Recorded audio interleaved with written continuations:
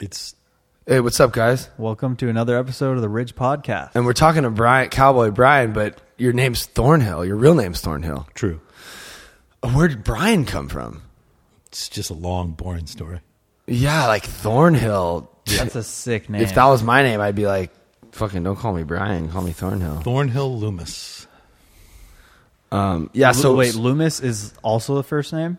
No, that's my last name. Oh, okay. So you're Brian Loomis. Thornhill is my first name. Okay. Thornhill Haviland de Loomis. Haviland.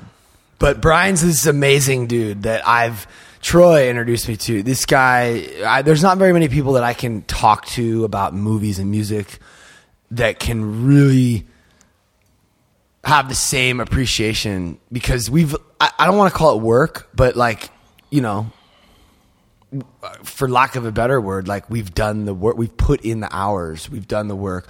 Well, just because we love it. Like, we've spent the time watching all the movies and listening to all the music. If I watch a good movie, I'm not going to be like, oh, that was dope. I'm going to be like, whoa, like, who did that? Let me go see all their stuff. Right. Sometimes I wonder why someone wouldn't do that. But you've obviously done that. And if you like an album, a Steely Dan album, as much as you obviously have, you're going to go and you're going to listen to all their albums or get all their albums. Yeah, we could talk about Steely Dan if you want and nothing else. That'd be fine. Yeah, I mean, that's the thing. Are you familiar with Steely Dan? No. So he's 22. So this is one thing, is that we want to keep, I would love to do that, and we will do that, but I think that like there's only a few people that would want to hear that.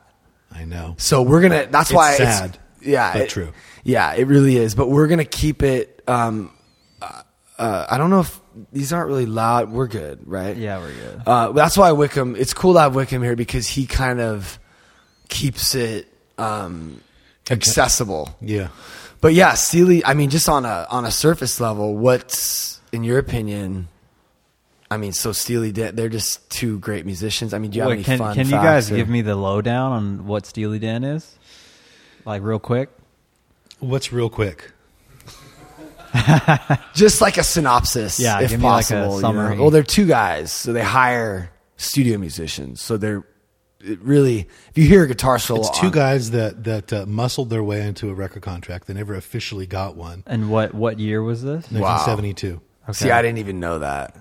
They named their band after a dildo in the book Naked Lunch. Naked Lunch, which is a Bukowski. They said that if they had any idea how long they were going to be around, they would have never called themselves Steely Dan. They became embarrassed by the name. Which like kind of is a little bit of foresight about their like how they approach things, right? They don't take themselves too seriously, No. but they perfect their craft. They're having fun, and they're doing it because they want to do it. They're not doing it with this idea in mind, like we're going to sell. It's this authentic thing. Yes. Which kind of coincides with this idea, with their name. They're having fun. Oh, see, because Charles Bukowski is one of the great writers of our time, and he wrote Naked Lunch, and he's, you know, every artist's hero, unless you're a fucking idiot. Right. He's an alcoholic, insane psychopath. He's actually from San Pedro, where I live. And they named their band after him. So continue. They were in a band before that called the Leather Canary. Whoa. And Chevy Chase played drums with him briefly. What? Yeah. Whoa. Yeah, Was this that's- before he started acting, or like? This is around the same time he was Whoa. doing all of it. Interesting. But, Is Steely Dan like as well? Like, are they really well known, or do you guys? Well, they just know headlined this niche? Coachella 2 years ago. Oh, They're like, so they're so dope that they became like actually cool in the hipster world, because like, yeah. I mean, look, when it comes to production, if you listen to, like, if I were to play you something, like, if you listen to a Steely Dan record like Asia or whatever, like, as loud as my system will go, you're going to hear the best production, like, period. that's what they're known for, really. And I've seen the Asia documentary, or the making of, which is, I mean, they have like toy, you know, little toy keyboards and trash cans, and they literally have like 70 layers of percussion, and it's mixed perfectly. And when you listen to their music, back when they had like 4 tracks. No.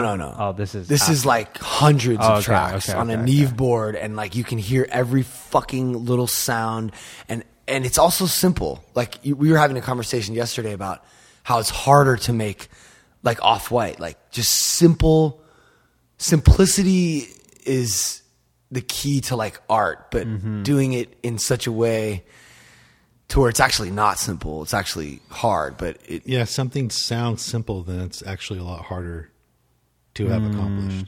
So they're just great, very well trained musicians, and their music doesn't sound like anyone else's. No, and their whole thing was that they wanted to create irony, which is impossible for someone your age to really understand the context of that, because now everything's saturated in 50 layers of irony, like all of society. Yeah. So this was before that, and an irony was like a new idea. Yeah, and it was. And so essentially their whole deal was they knew that if a song sounded good, then then they could get away with murder lyrically. So their lyrics are horrendous subject matter. Okay. Terrible. That was going to be my next question, is like, does their subject matter follow like the ideology behind their name choice? Like, is it the same? Oh yeah. Okay. But can we talk about just one of my favorite lyrics? Drink Scotch whiskey all night long and drive behind the wheel. Yeah. And die behind the wheel. They got a name for the winners in the world. I want a name when I lose. Yeah, they call Alabama the Crimson Tide. I want a name when I lose, motherfucker. Yeah. I don't want to win. They have a lot of them. That to me is, I wanted to get that tattooed. Yeah. But like, to me, that's not simple. That's like, I don't know, like that's like so dope on so many levels, like, and die behind the wheel. Like they talk about doing cocaine and drinking and dying behind the wheel, and one of their most famous songs is about drunk driving. I mean, that's where they're at. But they got a name. People are singing along because it sounds so slick. But it's like, they're not even paying attention. But to what it's they're so saying. dark, right? But they got so a name dark. for the winners in the world. I want a name when I lose. Yeah. What is that? I mean, I know what that means to me, but I guess that's the greatest thing about like real art, is that you can take from it what you want. Mm-hmm. Yeah, they made a point to almost never explain their lyrics, and if they did, it was all bullshit. Yeah.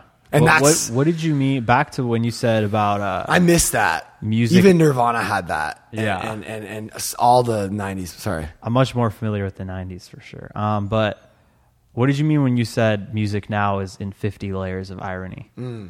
Not music, but just everything. I mean, everything has been made into a joke by 100 people 24 hours a day. I mean, if you watch a sitcom from when I was growing up, it's a different planet, because Like, what's one of the sitcoms? Oh gosh, I mean, they're terrible. They're all terrible. But what's like the big one? Well, if you watch even something like Different Strokes, have you heard of that? I've heard of it. Yeah. Yeah, I mean, there's no irony at all. Do you mean like there's less laugh tracks and they're not cracking jokes every 5 seconds? No, they're cracking jokes, but back in the day when somebody said, "Do you want to come over?" and somebody said, "Yeah, I do want to come over," there was no subtext to that. They were asking if they wanted to come over, and now everything has like so many layers of everything. Whoa! It's constant jokes about. Do you everything. have an example of like something now that's like that? Because I feel like you're right for sure with the irony of today, like even rap music, and even in hipster culture. You know what I mean? That's probably why Steely Dan is so big. Like, irony is so cool. Mm-hmm. And you mentioned Off-White, and their whole branding, this is clothing company, is irony. So they have these big white boots that in big black text and quotes it says "for walking" on it. And then on the laces it says, quote, "shoelaces." Like, it's so it's become so like, it's almost like meta in a way. And there's like tags on it. Yeah, they like leave. There's a tag that you're supposed to leave on it. This is like the most popular brand right now. Period. This dude was Kanye West's like art director, and he made a clothing line called Off-White. And now he's the creative director of Louis Vuitton. But his irony is more. I like it because it's more like meta, and it's more like sophisticated than like everything's a joke irony, which I think is the majority. But also at the same time, super like, it's simple. Just nothing matters, you know. Yeah, that's basically it. Yeah. Back when I was growing up, a lot of people knew they weren't clever. And they didn't even try, and it was nice. Can we turn him up a little bit, or just keep? So I don't quite. I want to further understand that, like they didn't know they were clever. Oh, they were just kind of doing it. No, they knew they weren't clever. Right. So they were. But now everyone is really clever. Or they think they're clever. Even when they're not, they're really clever. You do it here a little bit, because that's not going to do anything. It was nice when everybody knew they were fucking idiots. It's a different world. And then now people are like, I'm the shit. I know everything. I'm smart. It's hard to like explain this, huh? We have so much information now, but we know, Yeah. a lot less. What are your thoughts on like today's music? Well, Like from what you've heard, like on the radio, or do you have kids? no. I've heard some songs recently that are just kind of mind-blowing, incredible. Like who? Well, there's a song that I can't stop listening to for about a year that just came out by a band called The Big Moon. They're British, and it's called The Road. And I just don't get how it exists. It's good. You know you listen to this band? I don't. It's I don't know. I can't get over it. I've probably listened to it, I don't know, hundreds of times. The Road. The band is The Road. Okay. The band's called The Big Moon. The Big Moon. And I was in a coffee house, and there it is. Oh boy.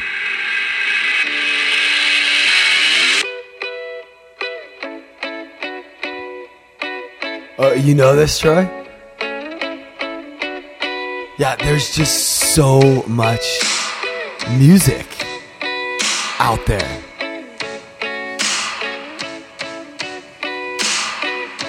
Throw me a bone. The night it trickles like the sleeping sand, and the roads in my hands. This old heel gets stuck in every drain. Tell me why you came, 'cause I don't know why people can change. I know I'm not the same, and heaven help me now. I've got no It's all girls, 4 girls. reason to stay. I know I'm not the same.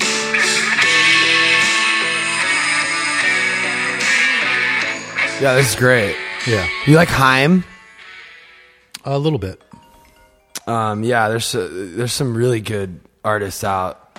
Father John Misty. You remember Fleet Foxes? Yes. He's the drummer of Fleet Foxes, Oh, but nice. he wrote those songs also, and this is his solo. But yeah, M83, MGMT, but yeah, Big Moon. That's really great. I'm gonna trip on that. Tim just called me. I don't know if you want to check in. Just tell him I'm doing a podcast. Continue. I just threw in a couple extra. No, yeah. Who else? I think Wickham was maybe expecting you to say like, Dude, he like, I was thinking he was gonna go somewhere, and he just went like all the way. yeah, because he's an actual. Yeah, no, yeah. He like. I understands actually music. was thinking maybe you were going to just shit on everything too, but like, I think that if you really love music and art, like you actually want to find. Well, I'm always looking for music that stirs me. And you want it. I need it. Yeah, you need it. You're not looking to hate on shit. No, I'm looking to have something change my life. Yeah, me too. Always. Right? That's the real. And if someone's going around, I fucking hate everything that's new. It's like, okay, well, there's a lot of great stuff. It's just harder to find. Yeah, very because oversaturated. That's actually a good point. And the reason it's harder to find is because I don't know. There must just be mostly idiots walking around that are wanting the bad shit, because that's the shit that's more popular. Well, is and the bad shit. anyone can make music now. There's no more gatekeepers. There's no more labels are there, but they don't have as much power as they did. And before, this is a conversation that we've been having for years. I think that's a big element. Mm-hmm. Is that anybody can release something now, and so there's so much but that I think it's good and bad though, because it's bad in that we were oversaturated with a lot of trash, but it's good because now everyone gets a shot. Like that group, maybe we don't hear that song if it's 20 years ago, and the entry level to even making a record is like, you have to be touring, you have to be experienced, you have to get a label deal. Like, we've had this conversation so many times about why it is the way it is. And it's obviously because of the internet on a basic level, but it's almost like 20 years ago we were in and out, and now we're in a 7-Eleven. And like In and Out, there's not a lot of options, but they're all fucking good. Right. And at 7-Eleven, it's like you have all this shit. I don't know. It's kind of no, that's true. And when I was growing up, there was a radio station, an AM radio station called the Mighty 690. And I was in 6th grade, and everyone listened to the Mighty 690. And the Mighty 690 would play Ozzy Osbourne, and then the next song would be the Talking Heads, and then the next song would be Jerry Rafferty. The Talking Heads is that song I play, the Psycho Killer, with Didi was here. And the next song would be Dire Straits, and then they would play the Cars, and everyone knew all of the music, and no one was putting in any of it into a box. It was just good music. Yeah. And everyone knew it, and everyone heard it, and they played, Led Zeppelin and Madonna. Yeah, that is something nice too, is that like there is like almost like a unifying characteristic of music, because there was like the radio, Yes. And so like everyone knew like the big songs. And now it's like it's getting to this point where everyone's so in their own little niche that like we don't know each other's music. Sometimes. That's the key point to me, to why music is everything's so sad about it now, because it's not a shared experience anymore. There's a disconnect. When you're listening to a song, when you're listening to a song on the radio, every time you listen to a song on the radio growing up, there's something intrinsically comforting about the fact that other people were listening to it. Yeah, also. It's crazy. Yeah, and that's gone. Yeah. It's so powerful. I wouldn't say it's gone. I'd say it's a lot weaker, but it will be gone, and it's on a downward trend. It's still like a little bit there, but it's a dying. That unity is for sure dying. But I think it's also just like the other good and bad. I think the bad is that everyone's disconnected and they all have their own little niche that they're in. But the good is that there's so much out there. You could find something that like is almost tailored perfectly for you. I don't like that. Gosh, Trey. I haven't felt like a unified experience since Outkast released Hey Ya. That was the last time I feel like everyone was listening to the same music. Wow. Yeah, that's actually, I think, it was probably around the time when that's because it didn't matter who you were. I mean, that's what's so cool about Andre, actually. Yeah, everybody was listening to that. He's a music guy, like Andre 3000. Like he's shows, hey, let's make a song. You make a song. I'm an artist. I can make a song. Dog, you need to put that. But now, I discovered the Big Moon, and Troy knows it because I played it for him. You guys have never heard of it, dude. I should know that. That's what I mean by the shared experience. Okay, so here's the thing, though. That's kind of cool. you heard it in a coffee shop and they had a playlist on probably Spotify or whatever, and they probably didn't know it. But we have these playlists. It's all singles based. It's splintered and fragmented, and these playlists are just like, yeah, the coffee shop had on the fucking indie hipster playlist on Spotify, and yeah, I don't like that stuff. I know, but you found this song through it, but yeah, I am with you. Yeah, but it was buried in I know. in the middle of 1,000 songs Of that pretentious- made me feel car sick. Yeah, exactly. I don't either. Yeah, I remember this is probably like towards the tail end of what you were talking about with Outkast. But I remember when I was in the 4th grade, me and my brother were really into Green Day. And we bought, was it Dookie? Yeah, well, We had the CD, and like everyone had it. Yeah, it was like a thing. Everyone in the class had it. And we were all listening to Dookie together.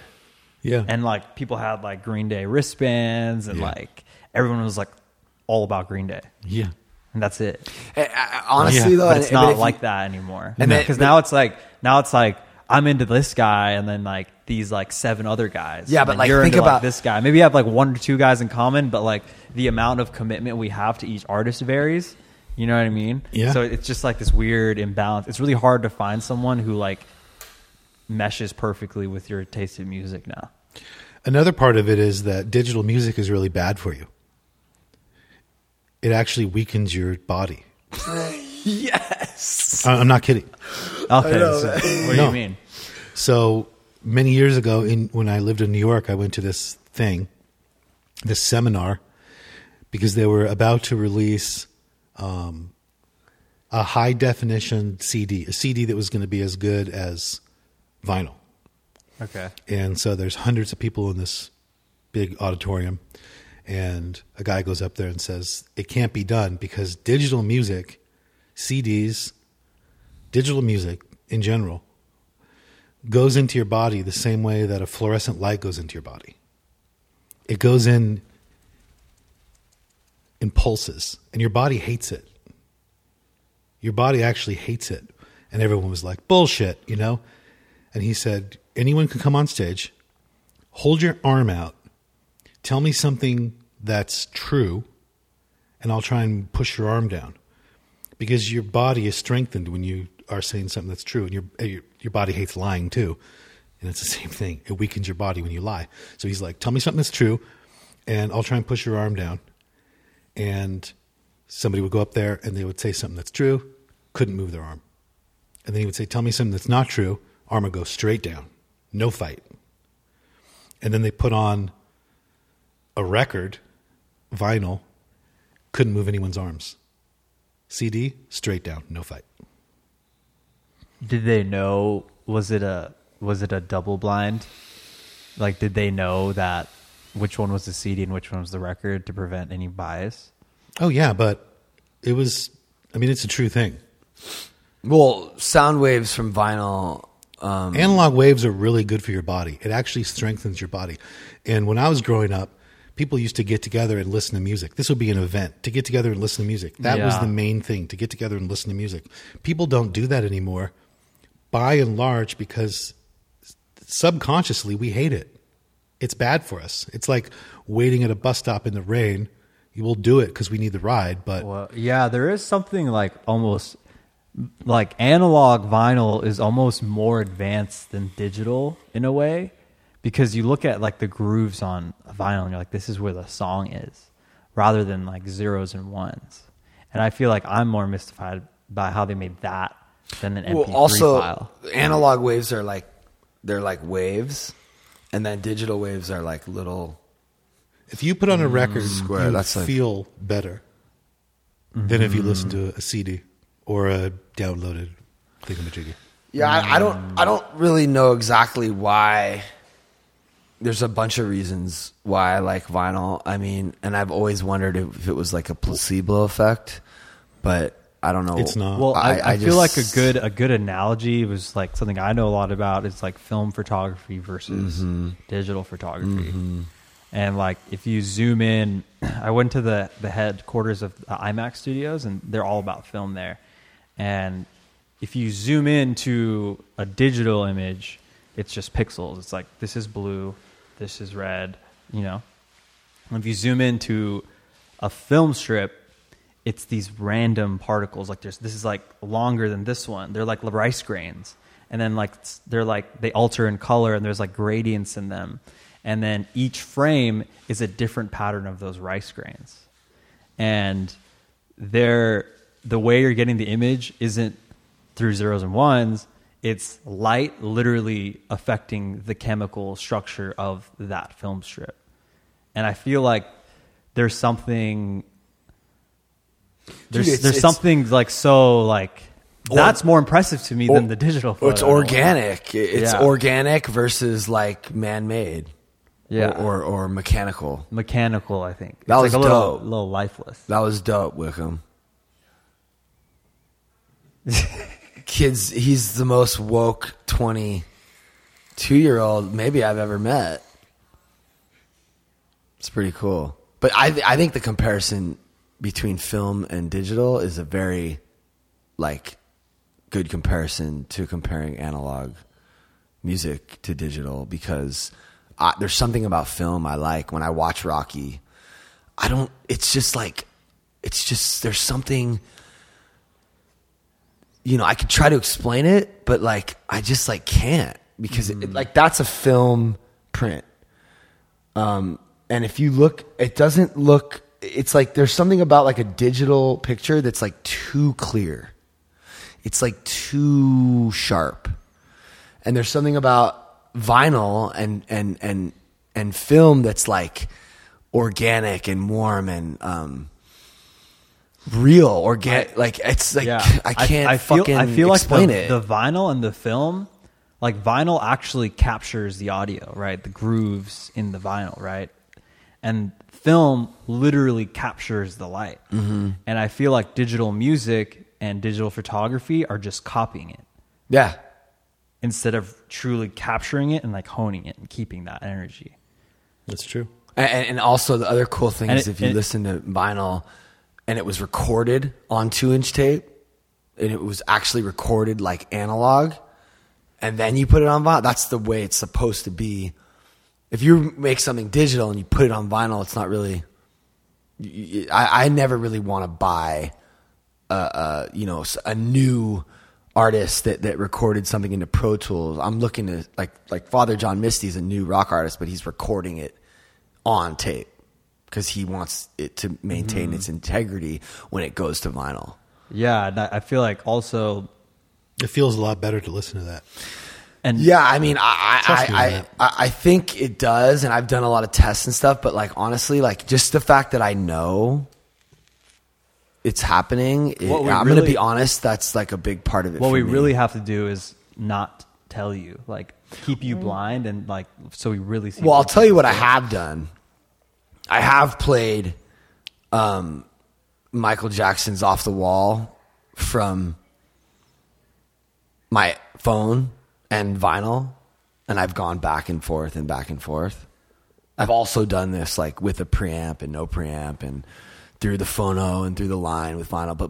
But when you listen to an MP3 from iTunes, it's just like obviously not as good as when you hear it on your arm will go straight down vinyl. Yeah. And also the other thing that like kind of furthers the premise of it capturing the image rather than copying it is that if you like no two vinyls have the same exact grooves, right? And then if you take the same picture like on a tripod of a wall twice, they're different. But if you take it on a digital, they're the exact same. And I feel like those variables in how the product comes out, depending on what time it is or when it was recorded, is more genuine to like reality. Do you know what I'm saying? Yeah. Yeah, also, no two vinyls are the same. That's what I said. Yeah. Yeah. It's in the same way. Because, like, you know, actually, you were good for, you know, Casey from Record Outlet. So, yeah. You know that his friend that has that vinyl, like, I guess his son works there. Yeah. What's it called? I don't remember. They sell, like, they have like a Steely Dan. The record outlet. No. His son works at this guy's house where he sells records, vinyl. Okay. And they have a copy of Ecstasy Gold, the Steely Dan record. Countdown to Ecstasy. Countdown to Ecstasy. That's $500. It's just that's how much that record costs. You can talk too, by the way. Troy's in the background listening to all this because he appreciates this stuff. But like that's a $500 record because it's fucking perfect, and this dude has like listened to it, and like it was one of the first prints. Like the more times they print these records, the more times the metal lacquer or whatever gets worn down. So at the end, and then they replace it, and then the first one is like the best one. Does that make sense? Yeah. And then they make like 1,000, and then by the time you're at the end of it, it's like it's not as good. But I mean, we're really talking about very like nuanced, subtle things. Where I think honestly, at the end of the day, a good picture is a good picture, and a good song is a good song. Well, yeah, and I also feel like you kind of live on both worlds because I remember you talking about being in Hypercrush. Yeah. And I brought up some artist. Oh, I brought up Foo Fighters. And you were like, fuck the Foo Fighters. It's like, why? They're dope. I love Dave Grohl. And you were like, you resented them for trying to prolong the life of analog. And you guys are going completely digital. Can I freebase in here? I've been doing it. You're picking it up on the mic a lot. I just don't think that anything should ever compromise the art. And I don't think how you're doing it is the art. The art is the art. I don't care if you're if you're programming a robot to do it. It's coming from your brain, and I don't want something to get in the way. Like, if a cool sound's coming from like a software synth and that's the sound, I don't need to like try to replicate it on a real analog Juno. It's like, none of it matters. None of it matters. Like, all that matters is that the person listening to it on the other end is like feeling something. Mm-hmm. Like, that's it. Cause all this other bullshit, like, you know, it's like, we're going to be doing this music video and someone's walking through a mirror and knows like, oh, I don't want to do it that way because people are going to know that it was easy to do. And it's like, dude, like, I don't care what anyone knows or thinks or if it's just, all that matters is that it I don't know. It's kind of hard to explain. Like, I the think integrity of the artist being true to themselves is more important on how they make the art. Yeah. I mean, because honestly, like, we're making art for everyone and ourselves. Well, this is where it kind of gets a little bit tricky, but like, it's not, you know, most people don't know or care like how it was made. I mean, we kind of do. I do, but like, I don't. Yeah, most people don't. I don't think that should be like your main driving. And that's the thing about Father John Misty is like he likes doing it on 2-inch tape because he just likes that. But he's also like a forward thinker and trying to be like have a new sound. And like I don't think that's getting in the way of like his creativity, or he's like up on a hill screaming, "I do it like this way." You know what I'm saying? He's just like doing it because he's doing it. But yeah. So Brian, the other thing I wanted to ask you about is, so if you compare like the top charts of the 1990s to the top charts of like today, you could see like a huge drop in like substance and like meaning in music and like emotion, right? And I'm wondering if it's because that music is more out there and available that people like want to listen to it, or is society itself changing and not wanting to experience those things or even like listen to that type of art, and so they're choosing to not listen to that? Like, what do you think it is? well, first, do you agree? Well, that's like a 5-part question. It is. It's a Yeah, it's a big these question. are tricky. But I think about this. Yeah, these are things that What was the first part? So, it's like a chicken or the egg situation. What came first? Meaningless music, or do people want or have people just changed over time in the year 2018 to not have the need for meaningful things? I think the charts in the 90s were just as meaningless as they are now and just as full of substance as they are now. But I think what's happening now is that music is hoard because nobody has to pay for it. And a lot of people just don't respect it at all anymore. And so It's just like Yeah. a They have a different temporary relationship like with it. let's party in my car on the way to the club. you don't have Like to pay for it. I That's really, a huge thing. It really is. It's a really, really sad thing to do to music. Yeah. And it's not even that like someone did it. It's just like, it just happened. Yeah. And there's no like commitment. No. Like there's no like investment. Like No. a good example is like I had like a Nintendo DS, which is it's like a better Game Boy, and I would buy games for it, and they're like $60, right? And every game I'd buy, I'd beat it, like I'd 100% it. And then my friend told me this little chip I could get where I could get like 100 games Yeah. for free. And it killed it. And then I put 100 games on there, and I would play each game for like one day, and I was like over the game. Yeah. But when I like bought it and I had one, I was like, I'm gonna go in. So that's what I'm saying. And then I played less games because I had more and they were free, and like I didn't have to invest in them.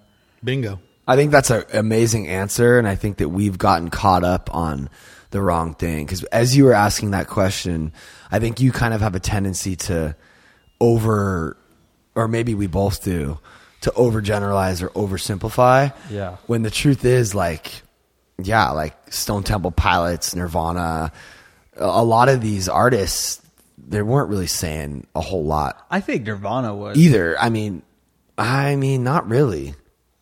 I mean, I don't even understand half of what he's saying to begin with, but which is cool. It's art. Like in the same way that like Travis Scott or whatever, Kendrick has a lot of woke shit. Like there's meaningful and meaningless music today as was there in the 90s. Although I will go as far as to say that like in the 70s and maybe even the 60s, because of what was happening in the culture, I think that, and maybe because music and rock was kind of a newer thing, there was a little bit more profound things happening. I don't know. I think so.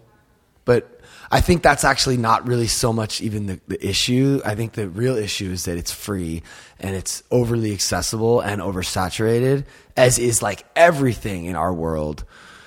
Yeah. I just think So everything is more. There's more people on the planet. There's more irony. There's more songs. There's more movies. There's more art. There's just more everything, which kind of brings me to this like Ray Kurzweil singularity thing, which is that like humans need to be modified to keep up with it all, which we might think is a bad thing, but really it's just like evolution, and like we need to embrace it, which is going to be difficult. But like, have you seen the documentary? Probably not. Ray Kurzweil did a documentary called Singularity, about technology and how it's growing at an exponential rate. So like what happened in 10 years ago happens in like 5 years. I haven't seen it, but I'm watching. yeah, I'm watching that documentary all day, every day for 30 years. Yeah, Yeah, but this guy yeah. invented the Kurzweil electric piano. He's Kurzweil, right? He's a genius guy, and it's really amazing because he's talking about this computer that I'm holding in my hand, which is my phone, used to be the size of this room, and it was like not even anywhere near as powerful. So in like literally like 2 years, it's going to be even smaller and more powerful. And then in 10 years, it's going to be the size of a microchip that we could just put inside of us. And then that microchip will tell us how to heal ourselves, and we'll have instantaneous knowledge of everything. And we'll basically be, I mean, look, we carry our phones with us, which basically, because our phone is an extension of us, we are androids.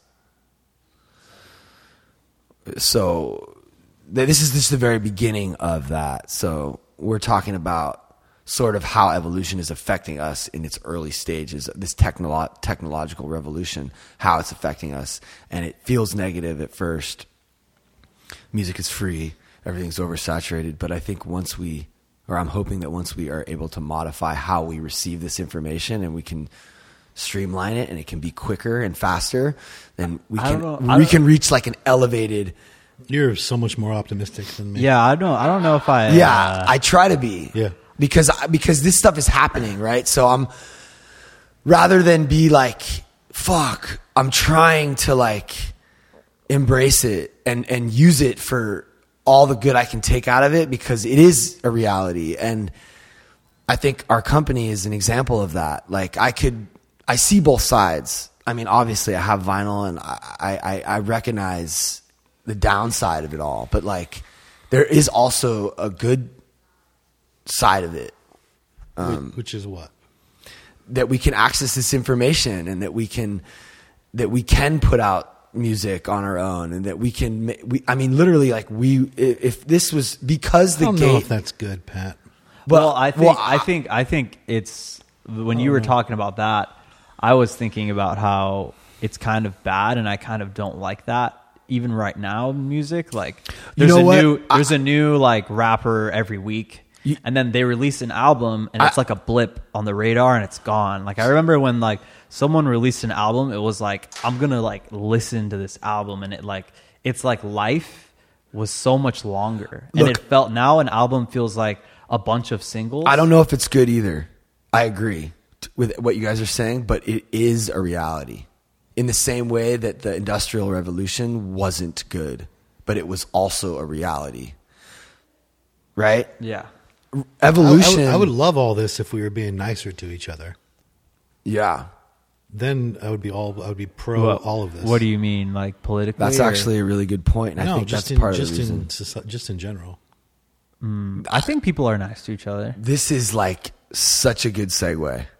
I mean, no. I think people are nicer to each other now than they've ever been.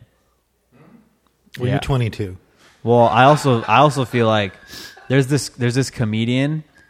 He's like I forgot who it was, but he's this black guy, and he was talking about time travel. And his white friend wants to time travel. Where would you want to go? He's like, and then the black guy's like, no matter where I go, I'm like, it's bad for me. Like if he goes back to like 5 years ago, it's bad for him. And if he goes back like 50 years ago, it's even worse. And if he goes back 100 years ago, well, we've come a long way with racial prejudice. Well, that and like people, and even like stuff like the respecting. Well, gladiators, like respecting women, and like like sexual assault, and like the Me Too movement. It's gone too far, right? Like it has gone a little crazy. But if you look at like college, like the statistics of college reportings of sexual assault, girls are actually they're skyrocketing. The reports are going up because they feel more comfortable reporting that stuff, and that's the best way to prevent it. And I feel like the PC culture, it does a lot of good that you don't see in the news. There's a general evolution of like people just don't like one at this AA meeting. This guy was leading, and he was talking about how someone stole his car, and he made a joke like he was like, the man, he's not in this neighborhood and he wasn't white, so he definitely stole the car. He made like a joke like that, right? And no one laughed. It was like silent and awkward. But like last year, someone said a similar joke and people laughed. There's like this slow understanding and like growth in like at least American society in general. I think if people were nicer to each other, they would be better drivers. Yeah, driving's like a whole other thing now. Well, that's not really. That's who you really are comes out there because you're kind of protected and hidden and not really. Or the internet is even more exaggerated. Yeah, because then you're really two examples. anonymous. That's where people like the real them like commonly shows up, and Yeah, I think you are who you really are when no one's watching. Or when when you're in your own car, and in the last 22 years, driving's gotten a lot worse. In what way? People are just ruder. Really? Oh God, yeah. Huh.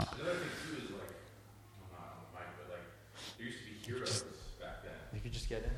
There used to be heroes like in TV shows and stuff, like Little House on the Prairie, and like people you could look up to, like figures, and like now today, it's oversaturated with like anti-hero. Like there's not a hero in movies or TV Irony. shows. Yeah, there's no solid person that you can look up to as like a role model. You know what I mean? They all have sick flaws in a lot of culture today, and it's like almost like totally gone now. The idea of like a good man.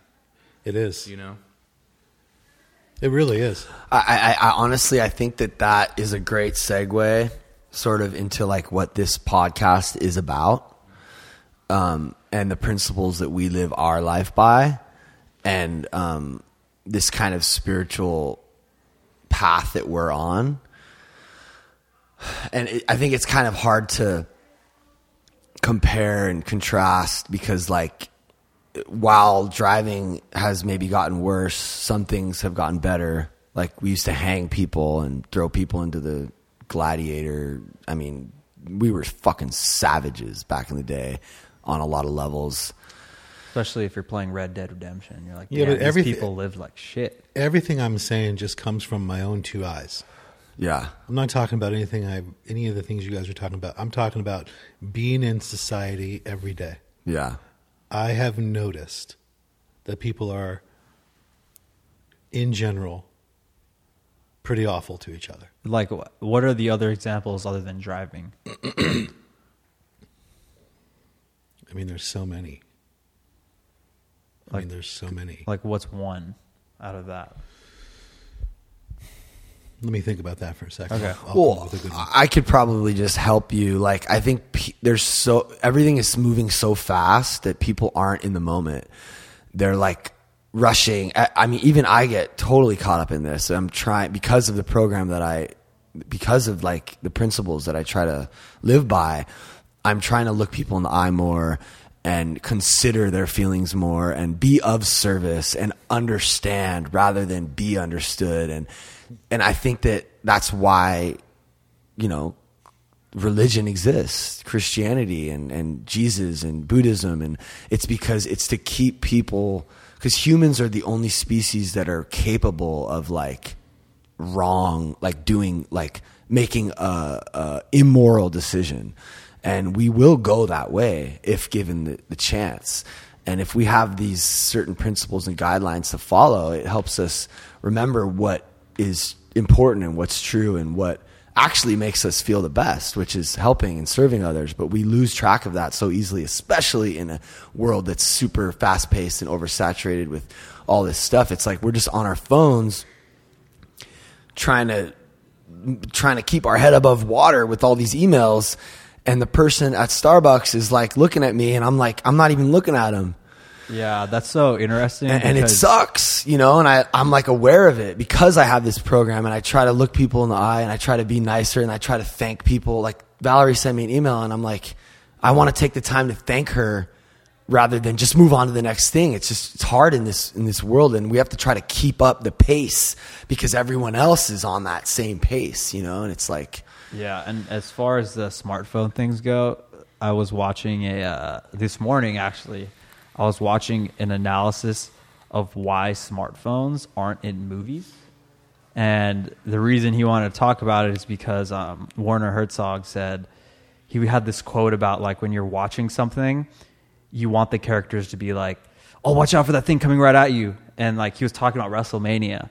And he used that quote to go into if most of our lives are on the phone, then why aren't they in the movies? And he broke down the top franchising movies of 2018 from like Black Panther to Jurassic Park to Star Wars.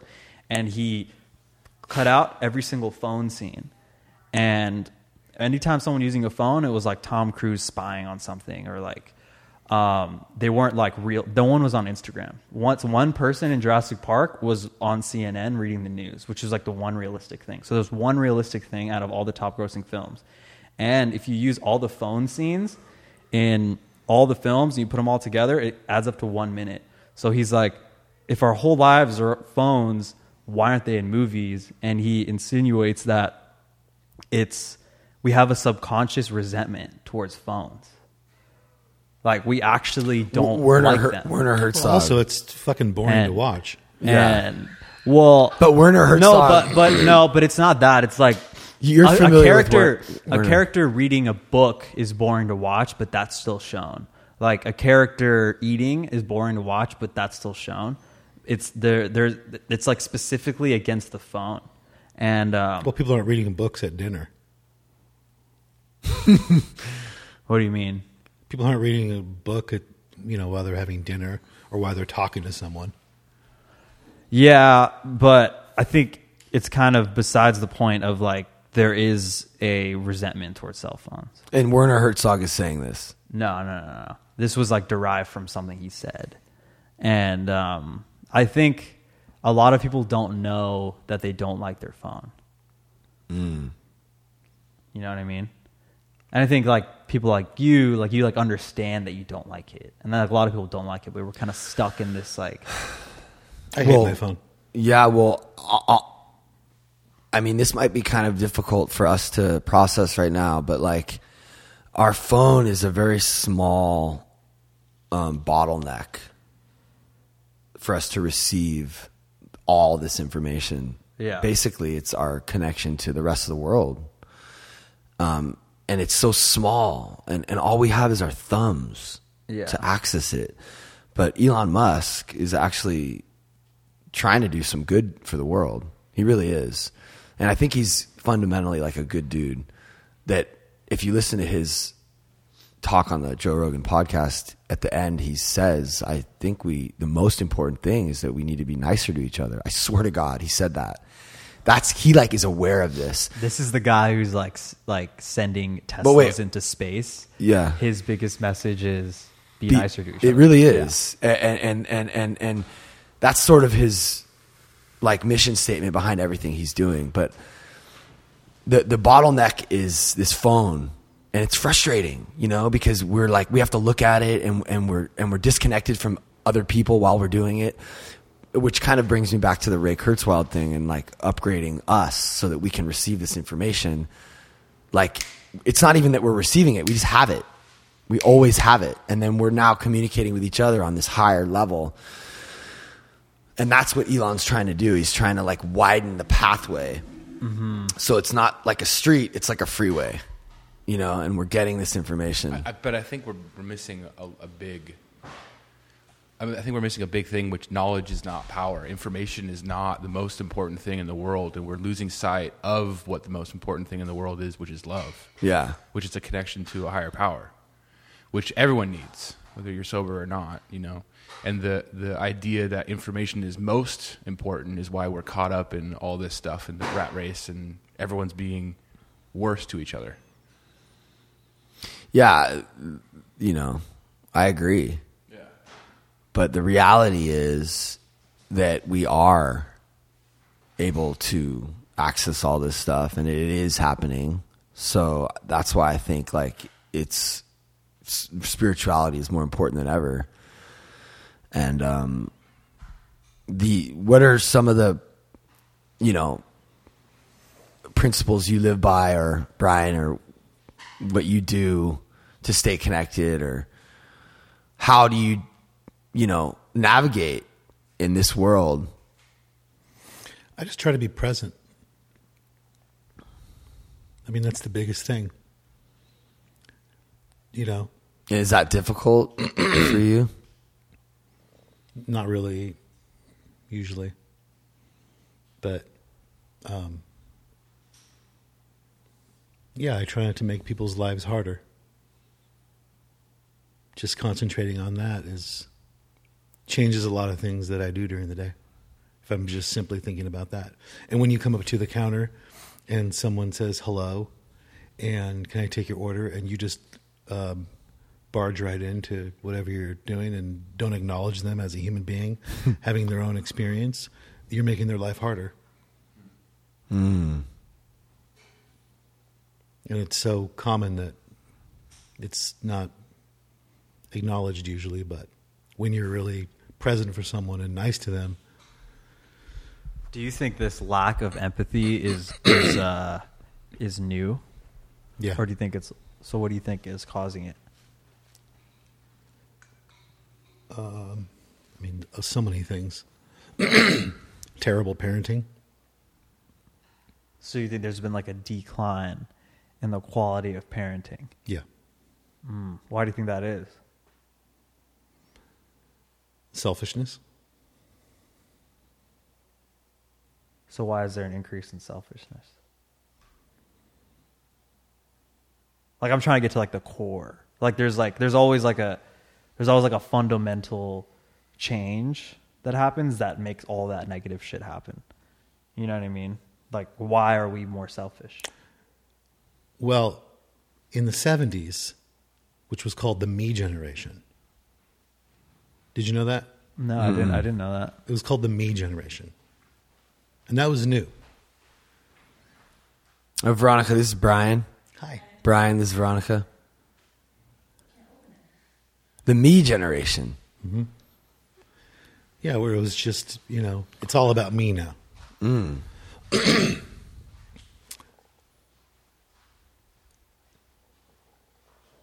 I've been in the front row watching everything since then.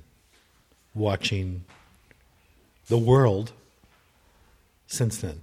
Like in what way were they me? Like how were they the me generation? Like what did just they think do? about yourself. Do it for yourself. You're number one. It's about you. So before that, it wasn't about you. It wasn't socially acceptable as it became for it to be about you. So it became more okay to be selfish. Yeah. What do you think sparked that? Do you think it's just like the inevitability of being in a mega capitalistic country? I don't know. Yeah, like, and that's the other cool thing about talking about this stuff is like how Jordan Peterson says, like, talking is how we learn. And like, I don't think we're expecting you to have all the answers. I think these are just some of the things that we've been thinking about, as obviously have you. And I think that like there are a lot of cool examples of it, or not cool, but just interesting examples of it, like the phone and the deterioration of like music on some levels, and oversaturation of kind of everything. And I think these are just kind of things we touch on, but I think that being that we're both sober and being that we both have this way of life that we try to like live by every day, like that's how we navigate through it all. Yeah, and I also just like playing with ideas, like throwing stuff at the wall. Like maybe we became self in the 70s because everyone did too much acid and psychedelics in the 60s, or like, or like maybe this, maybe that, and we could, I just like playing with ideas. Bringing it back to music, Hotel California. I know people will say that it's about Camarillo State Hospital, which is not. But it's not, yeah. It's really about the underbelly of the me generation. It's really about the dark side of it's all about me. Whoa. That's really what the record's about, according to Don and Glenn. Whoa. It's like I think I've seen that interview, and it's like the superficial, materialistic, selfish culture in California. Yeah. Like the Hollywood. Which they were using as a microcosm of the U.S. Yeah. I mean, I don't know if I'm right, but I would say then it kind of is. It is a result of capitalism, because like in other countries, there's kind of this assumption, and there's kind of this like unspoken guideline of like helping others. Like that's in love and service. And yeah, it's really weird. Like in where my parents are from, like Sri Lanka, like people are like care about. They're so like family. There's like hospitality. Yeah, family is so like, even in like Latin cultures, like it's not even like you live with your parents. It's like living with your parents till you're 40. It's not even like a frowned upon thing. It's like family. Yeah, and even on like a smaller scale, like just going to like the Midwest. Like when I went to Chicago for the first time, I was like blown away by how nice people were. They'd like smile at you while you're walking down the street, and this barista, like I was like, oh, what kind of brownie is this? That may have just been she was like, oh, you're from California? Like, oh, you could just have it. And it wasn't, though, because we stayed with my friend's family, and they were like so, like like they call it like the Midwest is like hospitality, and then they come back to LA and it feels like this cold, shriveled, fucking selfish, ladder climbing society, you know? And a lot of my friends who went off to college in other places, they all said the same thing when they came back to LA. Like my friend who was in Portland, Oregon, he came back here and was like, dude, LA is so like cold shoulder, and like everyone's got this chip on their shoulder because like they didn't become Angelina Jolie or some shit, you know? Dude, like We went up to Morro Bay recently. And once we got past Santa Barbara, we felt this cloud of what we're talking about now sort of dissipate off of us. And we got up there, and we were visiting a friend, and they said, come next door, we'll have a barbecue. And my neighbors are out there, they're having a barbecue. And there's like 40 people having a barbecue. And we were like, what's the occasion? And somebody looked at us like we had three heads, you know, and they were like, it's Friday.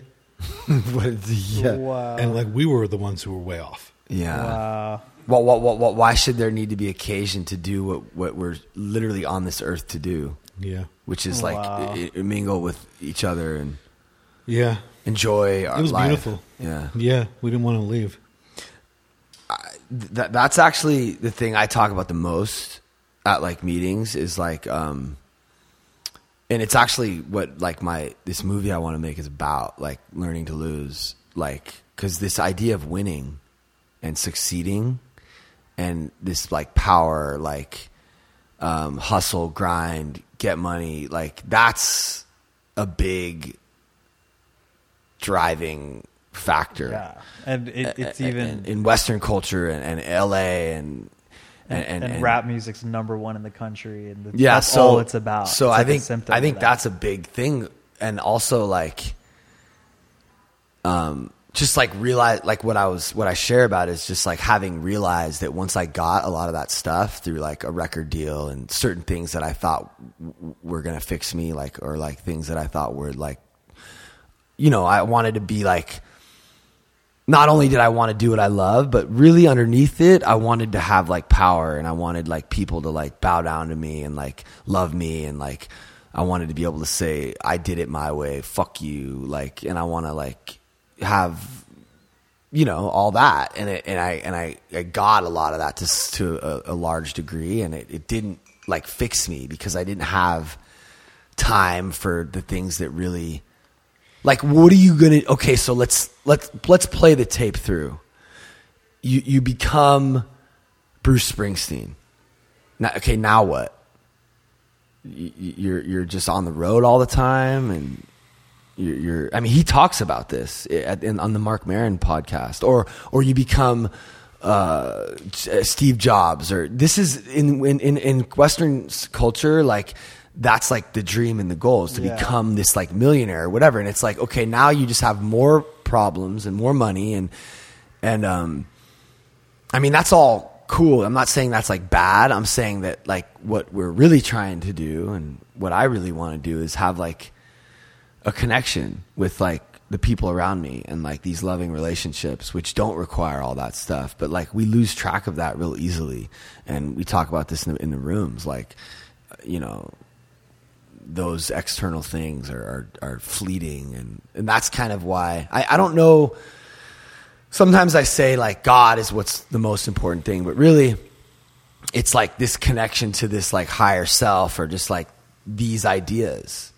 Yeah. You know what I mean? I feel like, yeah, I've been thinking about that a lot. And I remember the first time I met my grant sponsor, he was just like, hey, what's up? Wickham? And he was like really like assertive, and he was like, all you need to know is that you're okay right now. You're okay. There's nothing wrong with you. There's nothing wrong with the situation you're in. You're okay. You're right where you're supposed to be. I need to know that right now. No one ever told me that. This is crazy. You know?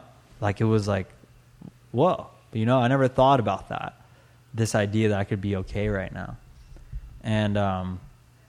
And then, you know, there's this other guy who like shared his birthday. He like went on this rant about the illusion of like scarcity. You know, like there's this illusion that there's like not enough money for all of us, and there's like not enough resources for all of us. So like we have to like put other people down so that we could be the ones that get it. But there's like enough to go around. Yeah. Like there's plenty to go around, you know, as far as like resources or like love or anything. And those things are not told to people, which kind of goes back to your point about the decline in the quality of parenting. Is like, you know, how often do people tell kids that? Like, there was this psychologist who like really broke down, you know, Tiger Woods's, you know, his affairs and how like men cheat for validation. And the reason he never had validation is because his dad, ever since he was a little kid, was like, hit this ball with this stick like really good and then you'll be okay. But he never taught him like, you're okay right now. So his whole life he's like trying to like, and then I'll be okay, and then I'll be okay, and then I'll be okay. But he like, you have to teach them to be able to be like, I'm okay right now. While you're hitting the ball. Yeah. Yeah. Regardless if I fuck it up or if I do good, like I'm which is good. what Mr. Rogers' whole thing is about, which is dope. Can you talk about what you did last night, or Yeah. Let's hear a little bit about Brian. I'm doing a forum that lasts a month that is basically a place for men to get together and talk about things that elevate them and bond over things that improve the quality of their lives and the people in their lives. Because there really isn't a place to do that I've noticed. Even in our meetings, you know, there's a lot of, even at the men's meetings, you know, there's a lot of, you don't hear that talked about very often. I don't. And I never have. It's almost like positivity driven. Well, it's just like, you know, what's your definition of a man in your heart? And do you have any role models? And what is your media diet? What are you eating? What are you watching? What are you hearing? Because that has a big impact on you, whether you wanted to or not. If you listen to negative things that make you think less of the world, then you'll act a certain way throughout the day. And there's things that are really elevating. And if you listen to those things and watch those things, you'll act differently during the day. And, you know, we were talking about how, you know, well, kind of going back to what Troy was saying, you know, where there's not a ton of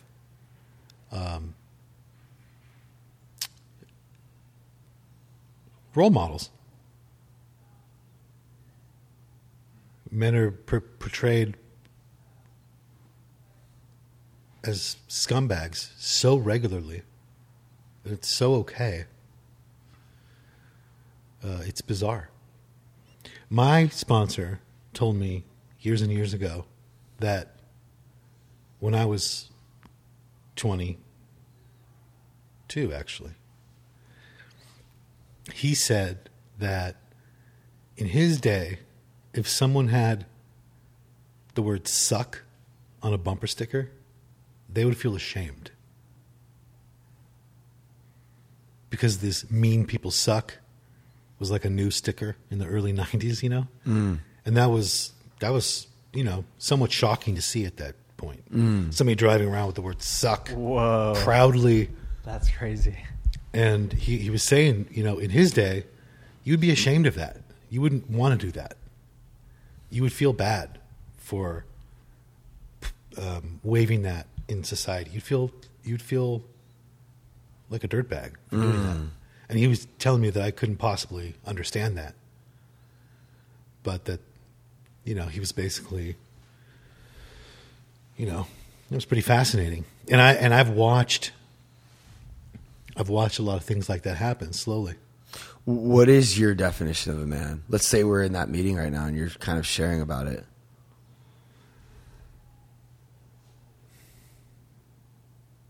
Somebody who fixes cars and She talks about chicks. No, we were talking about how, being vulnerable, Yeah, that's the good stuff. is it's some manly shit. It's hard. Being vulnerable, showing your weakness is really a strength. It really is. Like Morrissey said, it takes strength to be gentle and kind. Yeah. And then what was the other thing that you guys talked about that you said you talked about? We talked about, You said the definition of a man, and then you said something else. The second thing you said. About role models and stuff? Yeah, like I'm just wondering how that would go if we were actually in the meeting. Like, what would you talk about, Well, we would just ask everybody, who do you have a role model? I mean, who's your role model? Right. When you think of, first of all, what is being a man mean to you in your heart? In your heart. Try and blot out everything that you're shown and you're around, but in your heart,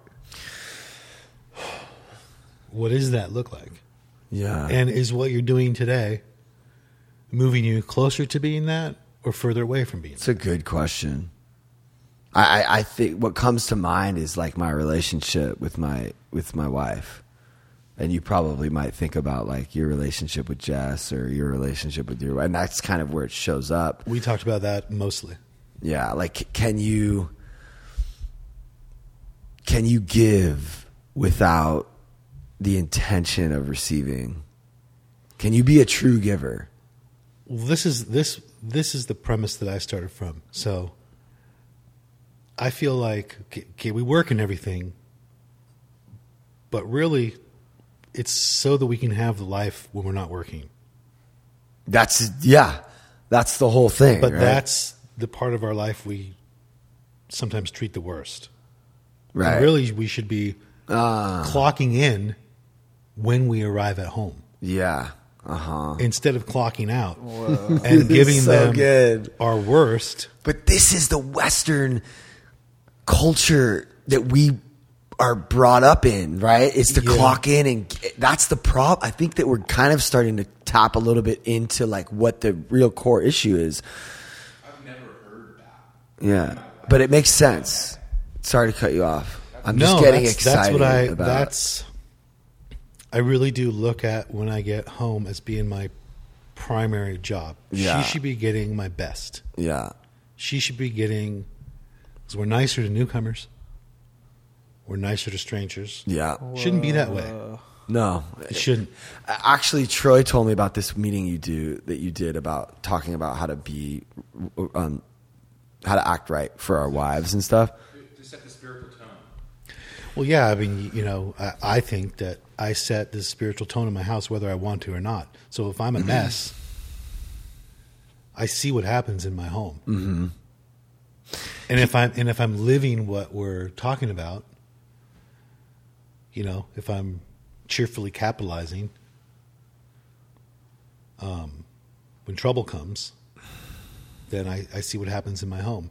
And I mean, bottom line, it should be the safest, most peaceful place where our partners should be the biggest benefactors of all this stuff. Otherwise, we're full of shit. Yeah. I mean, she should be benefiting. She should be the biggest benefactor. And when Troy said that to me, I think I kind of it helped push me in the right direction, valuing my time with her and wanting to spend more time with her and just wanting to just spend more time with everyone, like, and being present. And it's interesting because I think the very beginning of this huge shift that happened inside of me started from Dane and watching Dane go through what he went through with his cancer and wanting to be there for him. And just like all the other shit in life, like just dissolved. My struggle with hypercrush and trying to come up, and I'm with this guy who's struggling for his life every day, and you're seeing his physical form change, and And me just being there was like so awesome for him. It brought him so much joy and happiness. And then we started filming him and having him play songs for this charity. And it was just like that. And then, it's almost ironic that like you talking about that was like furthering this shift that happened within me, because for the first half of my sobriety, which was 5-6 years, it was like go, get, ego, like driven the same way I was to get drugs, to get this other new thing I thought was going to fix me, which was fame and success. And then I'm like, wait a second, dude, this is not like working. So then I'm like, wait, let me put it into this other thing, which is sort of God related. Yeah. Yeah. I mean, aside from the impact you have on the people around you, what the hell does anything matter? Yeah. Honestly. Right. Think about it. Honestly. Yeah. What does it matter? How much I know or how much you've accomplished? Yeah. Yeah, yeah. Somebody at Jason's house, the songwriter I know, said... Excuse me, I have to see the time. He said, I want to be remembered. I love how you say, excuse me, to check the time on your phone. Yeah, he's good, the real deal. It's like when I'm talking to someone, they check the time on their phone. I'm like, am I boring you? Like, are you trying to leave? But like... Yeah, that's the so impact dope. we I'm have gonna start on others. doing that. I had to check the time. My close friend of mine just had a baby yesterday, and I'm gonna stop by there on the way back before I give my wife the car tonight, so she could do her sound baths. She does sound baths. We have one right there, right in the corner. The sound bath. Oh yeah. Yeah. So anyways, sorry, go ahead. He said something that was so cool. He's this really cool Australian songwriter, and he was just like, I want to be remembered. When I die, I want to be remembered as like, whoa, that guy was so cool to work with. I really liked being around that guy. And rather than like, he made all the number one hits and he was a fucking asshole, which so many of them are. I just want to be remembered for like being like fun to work with. And, I almost don't feel like it's a person. It's like it's not even their fault. Like the first person that came to mind right now is like Tim, who I love, my partner and like their boss sort of. He has a tendency to be sort of harsh because he's under a lot of pressure. So that's where it gets tricky, is like because on some levels, because he's creating all this work for us, we get to do what we love. So it's like, maybe he's not like nice in the moment, but if he wasn't doing this other stuff, like we wouldn't have the luxury of being able to do what we love and make a living doing it. Yeah, so I never thought about it that way. Well, I think about it like that a lot, but I think it's possible to do both, to get the work and also be a nice person if you can remember what's important. And sometimes we can lose track of that. Like I'm sitting here right now, right? And I have to go to India in the morning tomorrow. And it's hard for me to like relax and be in the moment because I know I have to pack and I'm going to be gone for 2 weeks. And it's hard. I'm like really struggling because I'm in fear. And like you said, like, what does it matter? What does any of it matter? Like, cause I'm shooting a video out there and I want to do it right. And then we're shooting another video right when we get back. And I'm just kind of like, maybe, but tomorrow's not promised. Yeah. It's a daily reprieve, and I think we just need to remind ourselves of this stuff every day. And it's part of why we do this podcast every week, is because it's almost like a meeting, another form of a meeting. What I have noticed about myself is that if I am in tomorrow mentally, or I'm in yesterday mentally, I have anxiety. 100%. And I have anxiety because tomorrow and yesterday are godless. Because they're not real. Yeah. They're not, yeah. God is only in this moment. Well, he's real. So I'm like, dude, I'm tripping out on Saturday. And God's like, get back to Friday. Yeah. I can't help you on Saturday until Saturday is now. Right. I'll help you on Saturday when it's now. Yeah. But of course it's scary to like trip out of the future because you're alone. You're all alone out there. And God's like, hey, will you come back here, please?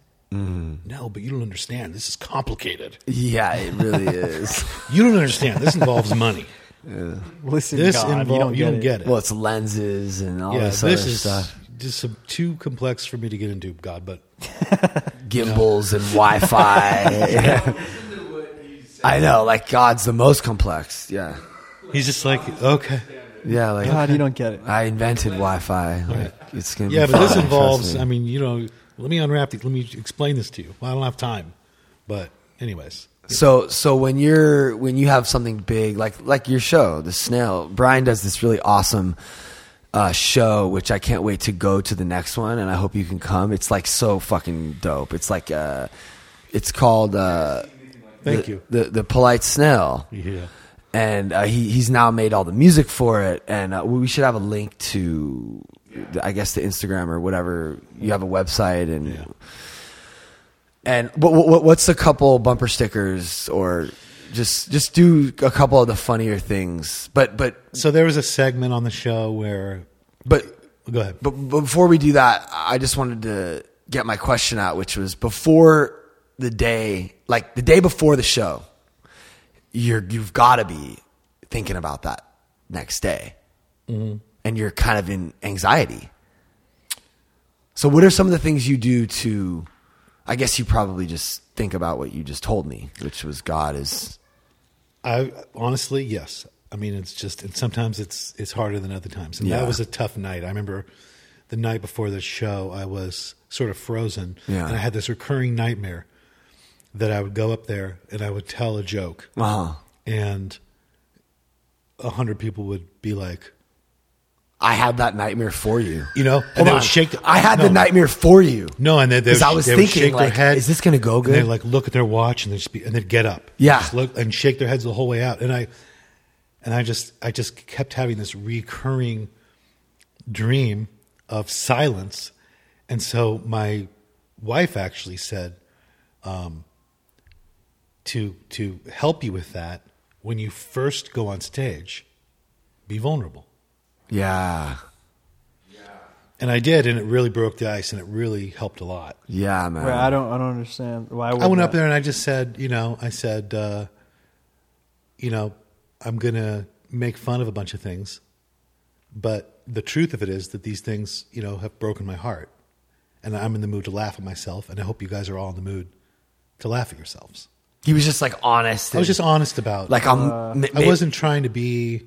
Maybe you say I'm a little nervous. You're just a real person I just instead of want trying to to be be a real this like person, this yeah, like Johnny Carson, like. And then I came out there like, on, I remember smoke and it was a super awesome experience to see how like everyone was so supportive and like the crowd reactions were so awesome, and he has this really cool show, and it's just really like cool. It's fucking awesome. I'm like officially like want to like, I don't know if you have someone to help you with this, but I think we should like do it right, like film it right next time. I'd love to talk about that. You know what I mean? Like some zooms on him, a tight on him, a wide on the crowd, and do like, this is the Polite Snail's second or maybe first YouTube. I'm ready for Zooms too, because I'm getting plastic surgery next month. All of this is going to be done. I'm just kidding. So let's hear some bumper stickers or some of your favorite, just to kind of maybe wrap it. Where are we at? Yeah. So just a couple of my favorite bumper stickers. Or just like your things that you like about the show. So so there's a segment on there where it was the T.H. Loomis gift shop, because I'm T.H. Loomis. Oh yeah. Don't forget that when you edit this. I'm not Brian. I'm Right. Thornhill Well, Loomis. we'll be doing it probably a little together, and Yeah. Troy will know, and we'll. So anyway, so I go out there. There's the T.H. Loomis gift shop, and Oh, you mean like in the title of the podcast? yeah. Okay, Yeah. right. I was And, gonna write Brian the Cowboy. Yeah. but- okay, cool. So So one of the things was there were these exciting new bumper stickers, and I would introduce a regular bumper sticker, and then I would introduce a punchline bumper sticker. And an example of that would be one of the bumper stickers would say, I love cycling. And the next bumper sticker said, my body is ripped, but my soul is flabby and gross.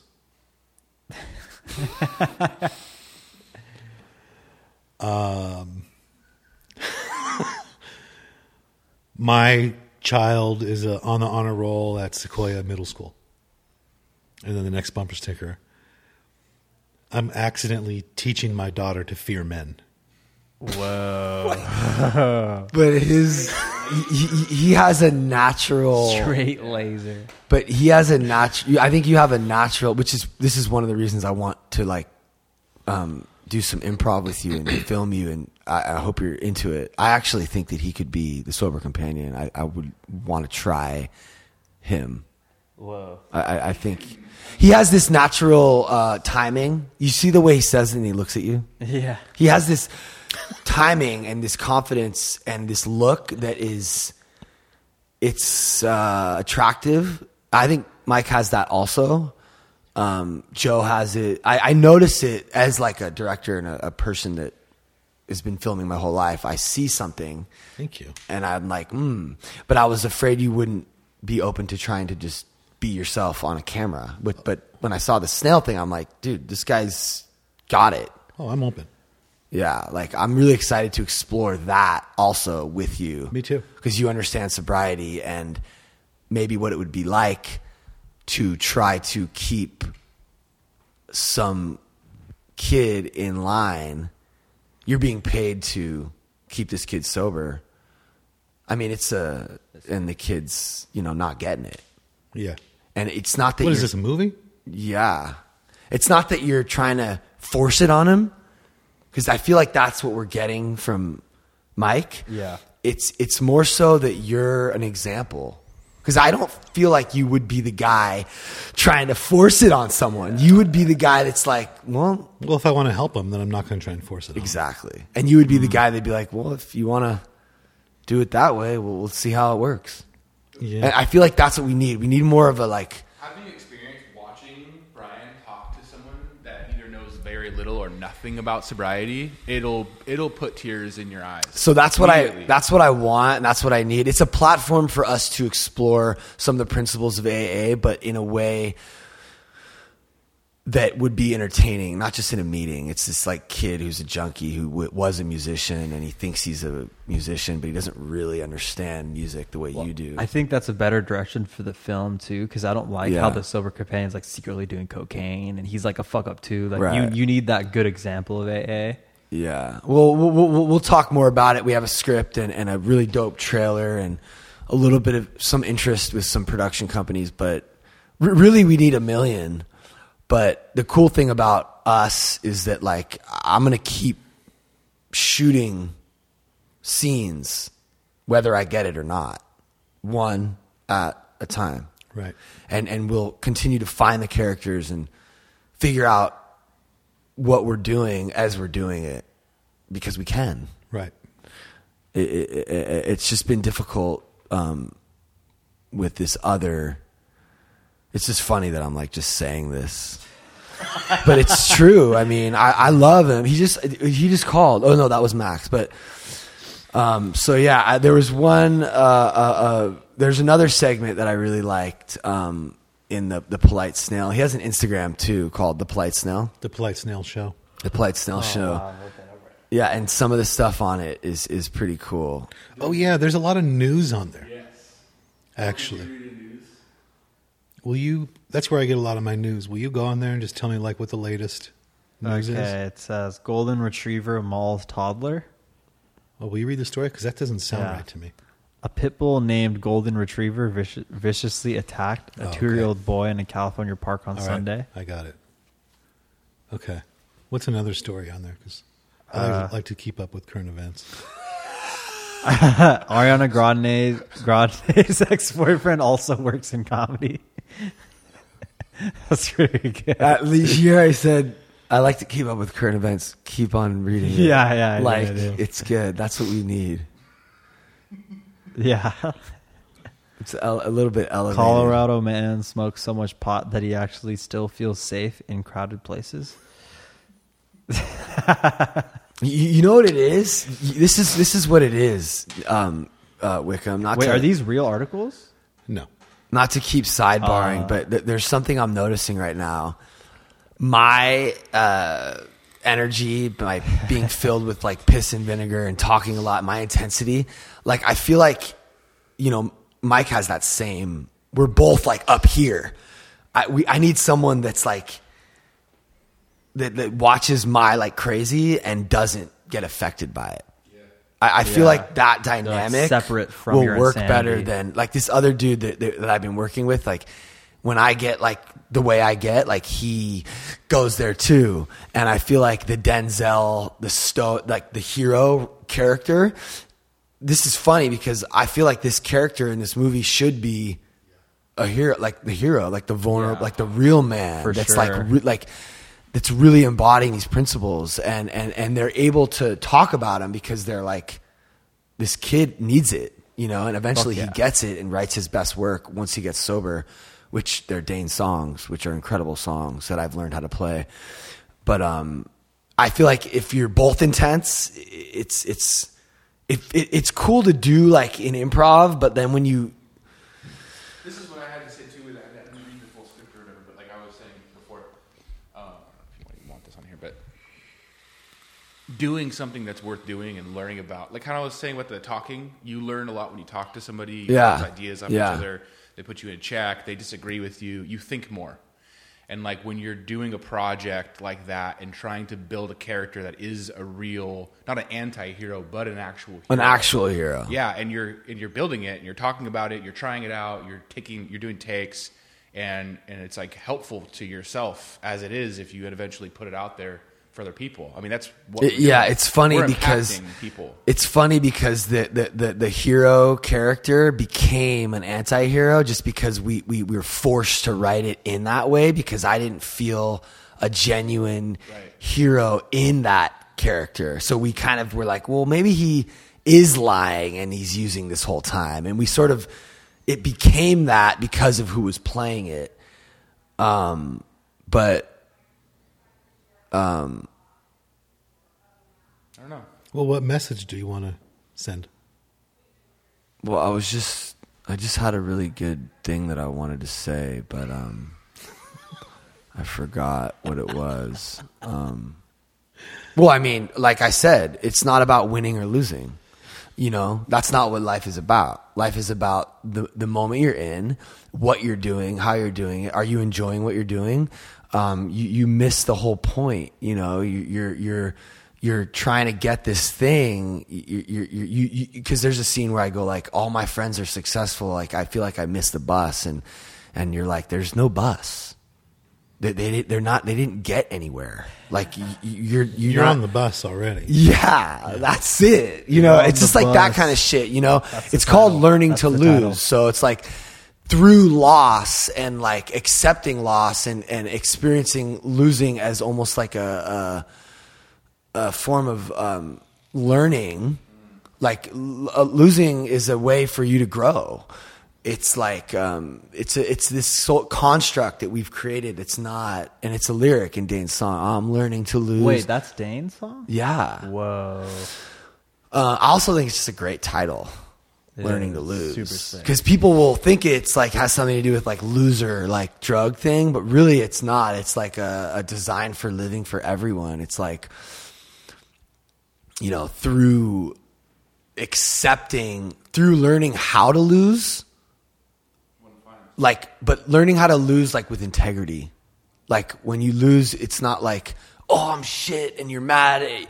You're like losing like, and you're like, oh, like it's okay. Like it's just one small game in the overall. Like we play 1 million games in life. Losing one of the games is a part of life. You're going to lose a bunch of games. Like Denzel says, he fucking fell 7 times so he could get up the 8th time and actually move forward and stuff like that. It just comes down to how you're treating people in your vicinity while you're losing. Yeah. But if you don't even see it as losing, it's just living. It's just, right? Yeah. So, Real quick, before we go, can I have 1 minute to go through these real super quick? Yeah. Of course. Okay, great. Because if there were a fire in here, this is what I would have grabbed. oh, I love I that. just wanna He quickly grabbed say these why. records and I wanted to talk about it. Yeah. Yeah. I love very it. methodical about it. I mean, I don't So, know. Brian or Thomas Thornhill? grabbed a handful of records from my record collection because I showed him where my record collection was because he's probably the only person that I know in this world that would appreciate the records I've collected over the years as much as I would, besides maybe Danny Palomino. But he grabbed I grabbed a stack here. and two of them are Eagles. So I grabbed Eagles The Long Run because it has some of their most underrated shit on it. Really? Is that a compilation? No. Oh, really? Is that their last album or one of their later albums?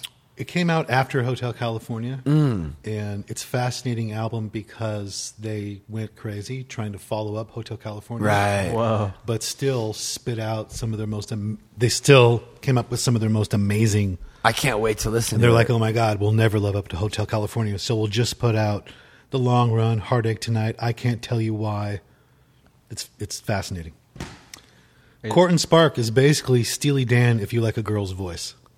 Wait, is that not Joni Mitchell. Joni Mitchell? Yeah. That's Danny's favorite artist. If you're only going to listen to one song, I would recommend Car on a Hill. I love it. Those two records I haven't really even listened to. Car on a Hill, it's like you're looking at a painting. It's sort of like one of those 5D images. Do you ever see those things where you would have to stare at it? Yeah, and you see it? blur and then you look into I never it. was able to see one, but I imagine that's what it's like. When you first look at it, you're like, this is nothing. But you just have to keep looking at it. And then you're like, holy shit. Pretty much my experience with most of the best music I've ever... Right. Troy, will you snap... or Paul Simon's first album, 1972. Just an amazing little record where he's just sitting there with a guitar. That's when he used to bend the strings a lot. He was really getting into being a really good guitar player. No one's really heard it. It's a great record. It's funny, I actually have duct tape over where the name of the album is, but he was flipping through it and he just knew what it was. Yeah. Like, This is Simon and Garfunkel, Bookends, 1968. You could teach a college class on songwriting just from old friends. So if you're only going to listen to one, listen to Old Friends. does that have Miss Robinson on it? Is It that, does. Is that It the song does. that goes like, hello, darkness, my old friend? No. Okay. Is that on that record? No. Right, but hey, Mrs. Robinson, that's on that record. Okay. Yeah. But yeah, you could Jesus loves you more than you may know. That's right. Whoo, that's a lyric. Yeah, he's but yeah, just this one little song, Old Friends. I don't even know that one. How does that go? Old friends sat on the park bench like bookends. A newspaper blown through the grass falls on the round toe of the high shoes of the old friends. I don't know. By the way, quick, he showed me some of your music last night where you're singing in a very high-pitched voice. It's fucking radical. But is that T.H. Loomis? Yeah, Your music? yeah, Is it on iTunes? yeah. Yeah, I was pretty blown away. Thank you. Yeah, I mean, I've heard the snail stuff, but that was like, I was like, that just can't be him singing. It's like you really found your voice, and it doesn't sound like, I guess I could hear you in it, It doesn't sound like it would come out of me. but it's like you found that. You found your thing in the way that like Neil Young, who the fuck sings in a falsetto like all the time? Yeah. Like he found his thing, you Yeah. know what I mean? And even like Bob Dylan, like whatever, but let's keep it going. Okay, so this is... It's the Rocky II soundtrack. Came out in 1979. Bill Conti. Bill Didn't he Conti. also do Karate Kid? I don't know. I think he did. This guy's ill. Well, also the director did Karate Kid too. Yeah. But Or- just listen to the first track. No. No, it's a 70s out, Like funk. synthed out. It's like Rocky, but it's like the Rocky theme, except you could fuck to it. I love this because those records, I feel like almost all the records he picked are records that I either acquired through like family friends or I like, but I haven't really gone in. Like the Joni Mitchell one I've gone in on is the blue one. Yeah, that's a whole different thing. But like I didn't really dive into that one because I didn't know. And I actually had a lot more records. It's thinned down, but I kept those. Well, those are, yeah, but this is actually really cool because I'm going to keep these aside. That one I have gone in on, though. Yeah, this is, Bob Seger and the Silver Bullet Band, Against the Wind. Running Against the Wind. Just listen to a beautiful song about hell with the Eagles singing backup called Fire Lake. Look at that cover, though. Hold up. That's an album cover, Wickham. Yeah. Like, come on. You can just tell, listening to it, that none of the musicians used condoms. Billy Squier, probably one of the most underrated. You know, rockers. Eminem sampled a song on that. Yeah. I don't know if you know that? Yeah, I do. Yeah. Yeah, there's a fucking banger on that. Yeah, there's a couple, probably My Kind of Lover. Yeah, that's the one. My kind of love. I actually like the verse better than the chorus of that song. Yeah, I You're My mean, Situation. That's my favorite album of all time. One of them. Yeah, this is Pink Floyd Metal, 1971. Oh, yeah. On the cover, it's actually a pig's ear. What? Yeah. We don't have time to get into it. But, Oh, I could see it. But I thought it was like water dripping. yeah, there's some water on there too, but it's a pig's ear is the main picture. And if you ever want to hear Pink Floyd do jazz, just listen to Saint-Tropez. Mm-hmm. And if you want to like reconsider everything about your life, just listen to side 2. And don't talk. Wait, hold on though. That's Pink Floyd like you've never heard them before. It's almost got a country folk. It's like just it'll really. Well, this is long before that. It'll really make you feel something. I believe that that's kind of where they found themselves. It is. Because when you listen to like the Syd Barrett stuff, like the one with the organ, like, and like the Saucer full of secrets? yeah, or no, the one with like Ummagumma and like all those early ones. They're very experimental, which actually tells you a lot about Pink Floyd. They don't give a fuck. They never did, and they just evolved and found themselves. And this is where I think really started figuring. They would out. agree with that because they said this is the album where they stopped making music about outer space and started making music about inner space. And then what was after After this, Obscured by Clouds. Fucking so good too. And So then good. and then And then Dark Side of the Moon. Which and then you've the probably Division heard of. Bell. And then the Division Bell. No, then Wish You Were Here. Oh, that's Then yeah. Animals. Wait a second. Then Wish The You Were Here Wall. was after Dark Side of the Moon. Oh, yeah. It Are was you sure? 1,000,000% positive. Wait a second. I can't believe that Animals and Wish You Were Here were after Dark Side of the Moon. Because I thought Dark Side of the Moon was sort of like their black album, like Metallica, like when they reached their pinnacle of like success and So this came out in 71. Obscured by Clouds, 72. Dark Side of the Moon, 73. Wish You Were Here, 75. Animals, 77. The Wall, 79. Oh my The Final God. Cut, 83. How do you get the most commercial success any rock band's ever had by a lot of, and then make better music, in my opinion, Yeah. that isn't as commercially successful, but still very successful, but Yeah. like almost like they didn't like fall off. They just kept getting, and I even think Division Bell is like one of their best records, Yeah, but that comes even later. much later. That's 90s.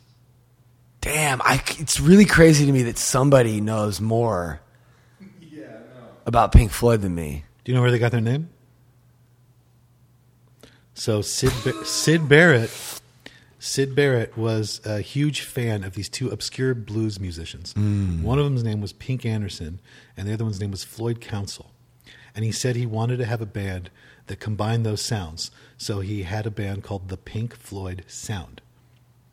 Wow. So it was originally the Pink Floyd sound. Then they dropped sound, and they were the Pink Floyd, and then they dropped the. That's how they got their name. Pretty cool. All right, Air Supply. All out of love. I'm so lost without So it's one of these. It's a band that will probably be respected in like 300 years. Again. That song, when I play that loud, it's one of the best. Next to Toto, Africa, it's one of the best sounding songs I've ever heard on this sound system. Yeah, it's fucking incredible. it's a masterpiece, and it makes you feel like it's like my guilty pleasure.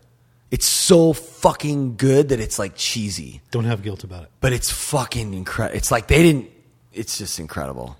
Yeah, it's incredible. That's Countdown my to Ecstasy? favorite Steely Dan album. Okay, you want me to tell you the story about this cover? Yeah, it's crazy. Okay, so Donald Fagen, the singer, his girlfriend drew this. They brought this to the record company and said, here's the cover. The record company said, well, we don't like it because there's 5 members of the band and there's only 3 figures. And she said, well, I'm not painting the band.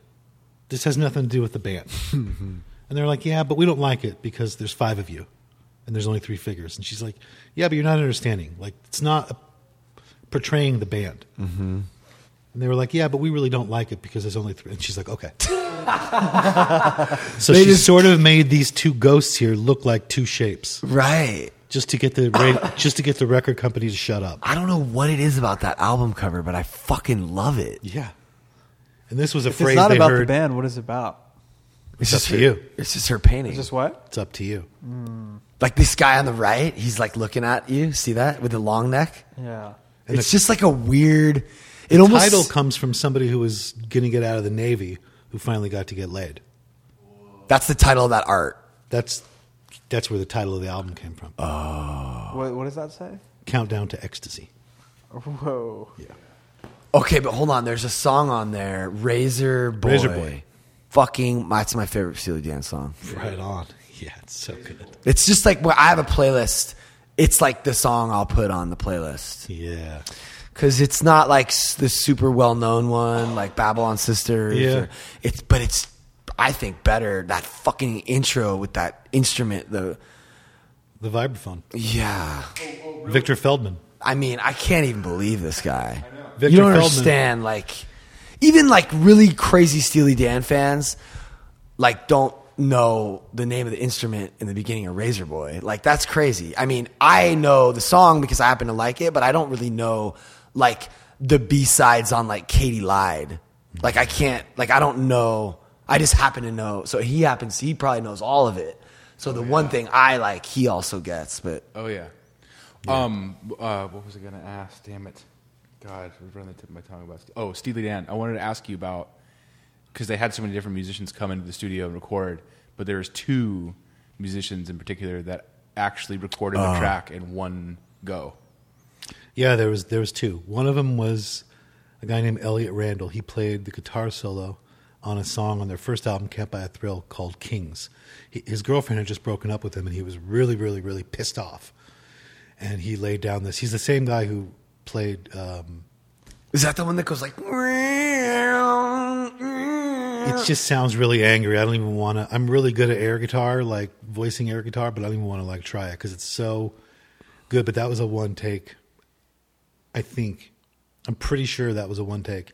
And then Steve Gadd on Asia. Wasn't it Mark I Knopfler? thought it was Mark Knopfler. No. Oh, I'm thinking of something. No, But Mark he did- Knopfler, Mark Knopfler had a terrible time recording with them. Wow. Yeah. But Mark Knopfler is such a good guitar player. He put Eric Clapton into a depression. You were telling me.